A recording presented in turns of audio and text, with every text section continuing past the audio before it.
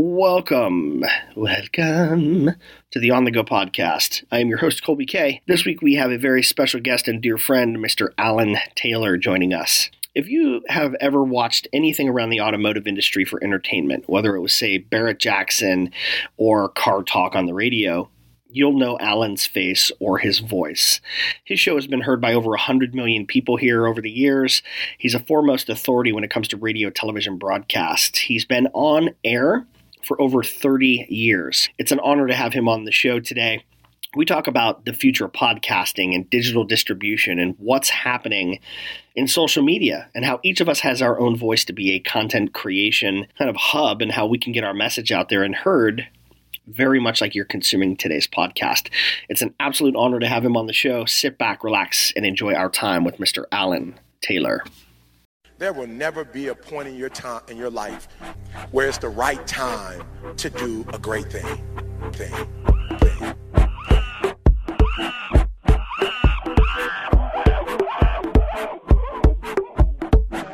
Take your stinking paws off me, you damn dirty ape. The Healthy Primate Show. Well. You are listening to the Healthy Primate Podcast series.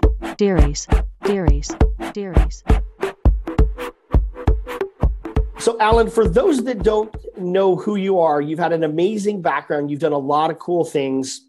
I know people will recognize you from television. You've done a ton of stuff with Kelly. You've done a bunch of stuff on radio. You've done a ton of stuff with Entrepreneur Magazine. You're big in the auto scene. In a 2-minute overview for people that don't know who you are, who would you say that Alan Taylor is? Wow. It depends on what side of the track you're on. So on the thought leadership side with Entrepreneur Magazine, I'm the voice of Entrepreneur Weekly. It is the radio show nationally syndicated for Entrepreneur Magazine. I do 2 shows every week, one on Saturday, one on Sunday. Right now, we've only been on the air for less than a year, and we're on like 30 or 40 radio stations. And then it goes to podcast to the 14 million monthly users of Entrepreneur on their website. And then it also goes on iTunes and FeedBurner and all these other places, which is great because the podcasting world, as you know, because you're doing one too, is exploding. But I'm a traditional broadcast radio guy. I've been doing a national radio show. I'm a car guy. So I've been doing a national radio show on cars for almost 30 years. I used to own a wrecking yard, a car lot, a body shop, and a mechanic shop. I'm a car guy. So I was on a radio show years ago and they asked me, they said, what are you going to do? There's $1 an hour increase in minimum wage. What are you going to do? How's that going to affect your business? And my answer was, well, that rearview mirror you just bought for your car, you paid $25. After that minimum wage increase, it would have been $35. So it gets passed down to everybody else. And the guy says to me, that's brilliant. I want you to come on my radio show. And I'm like, well, I don't know what's so brilliant about it. It's kind of common sense. But it's math. Anyway, so I was on his radio show and the general manager, a guy named Alan Corbett at the time, who helped, do a lot with NPR, comes out and he says, you need to have your own radio show because you know how to talk. You're not afraid to express yourself.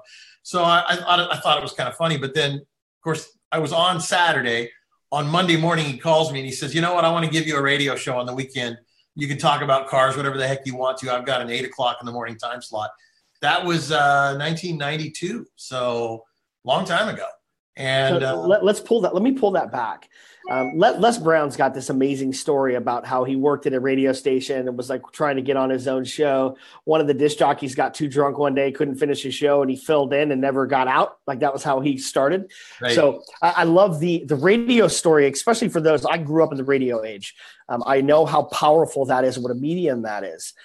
This literally happens. A guy comes in, he's talking to you about cars. He hears your breakdown and goes, hey, you should come down to my show. You come down as a guest. And literally within 72 hours, he's like, I got a small slot open. Why don't you come in and talk about cars? Yeah. Right? I said, dude, what should I call it? He goes, well, there's that NPR show called Car Talk. Mm-hmm. He goes, why don't you call yours Auto Talk? And so that's what I called it to begin with. Yeah.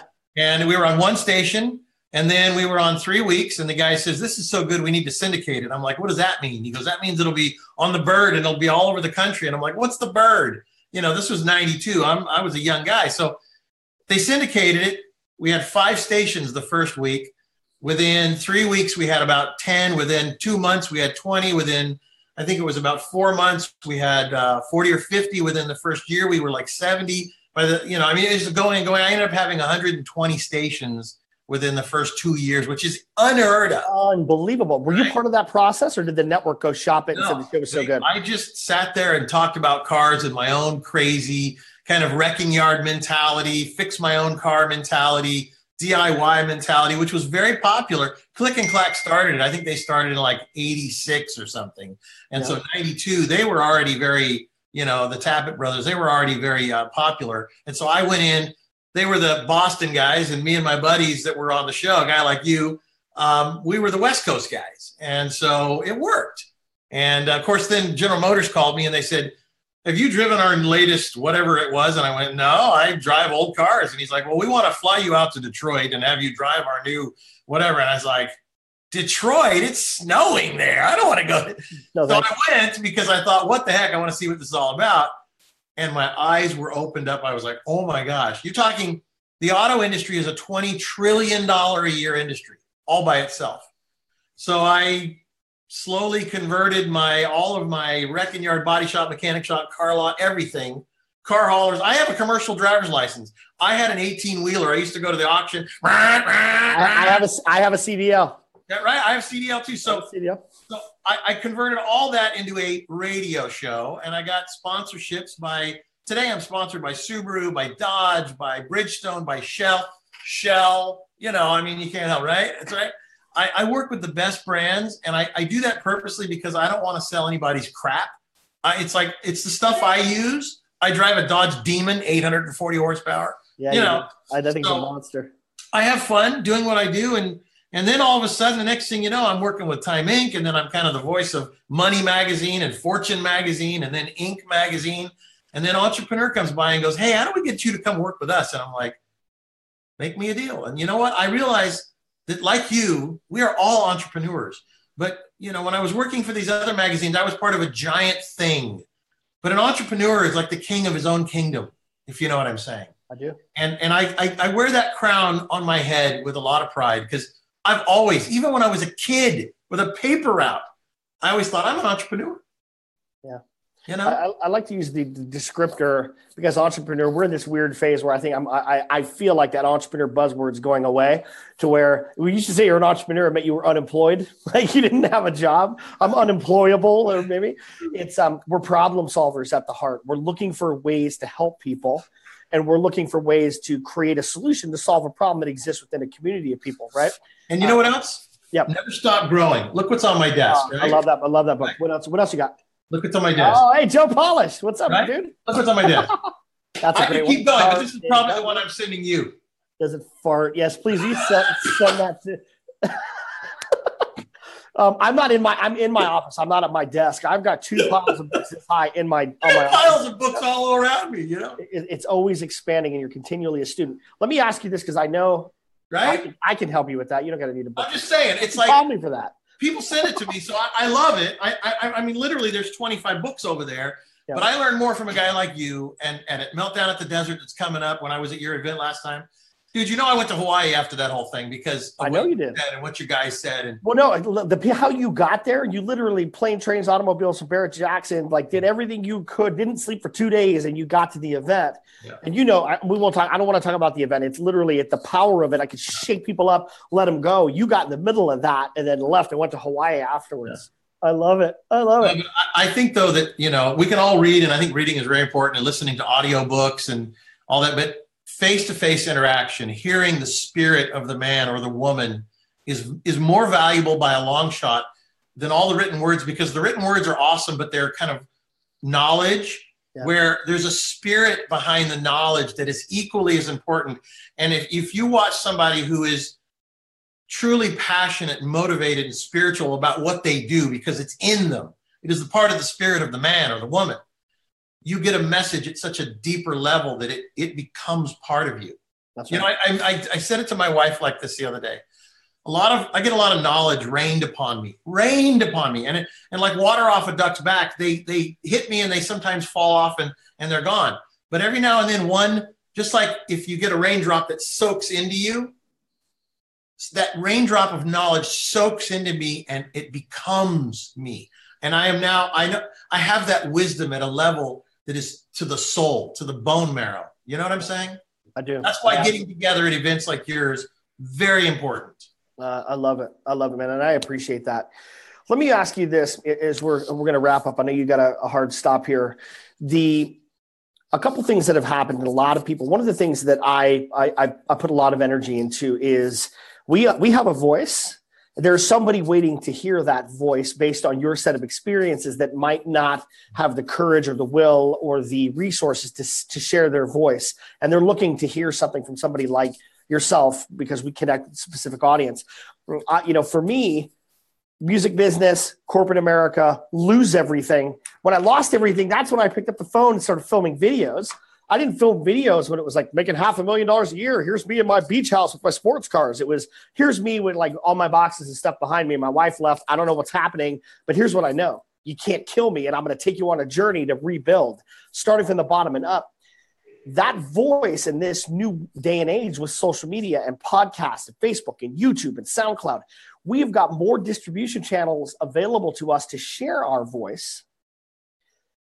In a day back when you started, you humbly say what you've done. You've been doing this for over 30 years. You are a pioneer in radio, period. So people that are paying attention to understand the power of doing 30 years on any platform, let alone a leader in the beginning of those platforms. Alan's got the experience and the wherewithal and the arrows in his back as a pioneer. How does that translate now to people that are coming up or that have a voice? Where do you see that transition from regular radio or terrestrial radio into some of these new platforms? That's really actually an awesome question, dude. I'm blown away. That's awesome because there is a difference. Seriously. Like, for example, I'm a broadcaster, syndicated radio, viable in the open marketplace radio broadcaster, okay? Not a paid infomercial. I don't pay for radio stations. Radio stations take the programming because it's viable in the open marketplace. They can sell sponsorships against that or commercials in those. So that's one kind of broadcasting, radio broadcaster. Then you have podcasting, which no commercials needed. Just like this, we just go, we riff. You can say the F word, the S word, whatever you want. You can say whatever you want.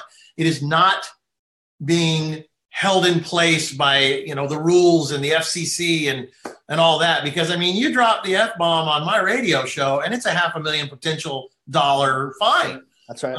Or if they catch it, there's a 7-second delay, they'll bleep it out. But it's gone out before. The point is that you have broadcasting, you have podcasting, you have video webcasting, whatever you want to call this. There's like 25 different ways. You can get a YouTube channel. You can put stuff on Facebook, on Instagram, on any of these things. Each one is different. They're all like cars. Some of them are big station wagons, and some of them are sports cars, motorcycles. They're all vehicles to take you somewhere. So depending on how much content you want to deliver, depends on the size of the vehicle. Depending on how many people you want to take with you on that journey, depends on the size of the vehicle. So do you want to, really have a crew of people? I have 12 people that support me on the radio shows I do. We then turn the radio show into a podcast, and then we share little snackable chunks of it on social media. It's a whole thing. So we take one piece of content and chop it up into a bunch of pieces of pie and disperse it out to our friends. So, but each one is different. Each one has a different audience. I love it. I love it. The opportunity's never been greater to get your voice heard. Yeah. We are live with my good friend and a guy that I look up to, Mr. Alan Taylor. You have a show on Entrepreneur Weekly. You also have Car Stuff to Drive. Let's talk about tell me about Entrepreneur Weekly. What is the context of the show? Where is it? Where can people find it?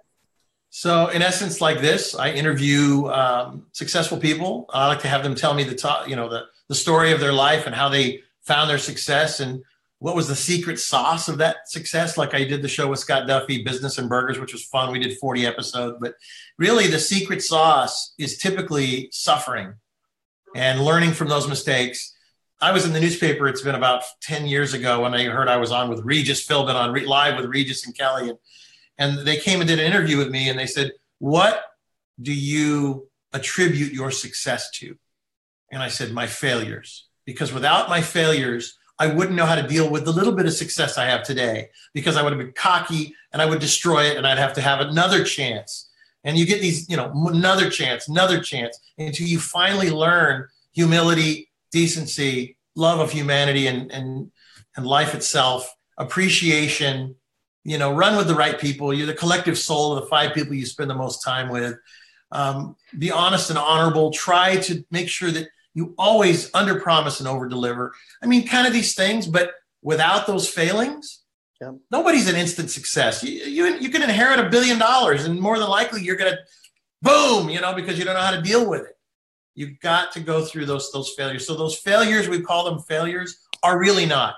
They're just life lessons, building blocks in the foundation of what life will be.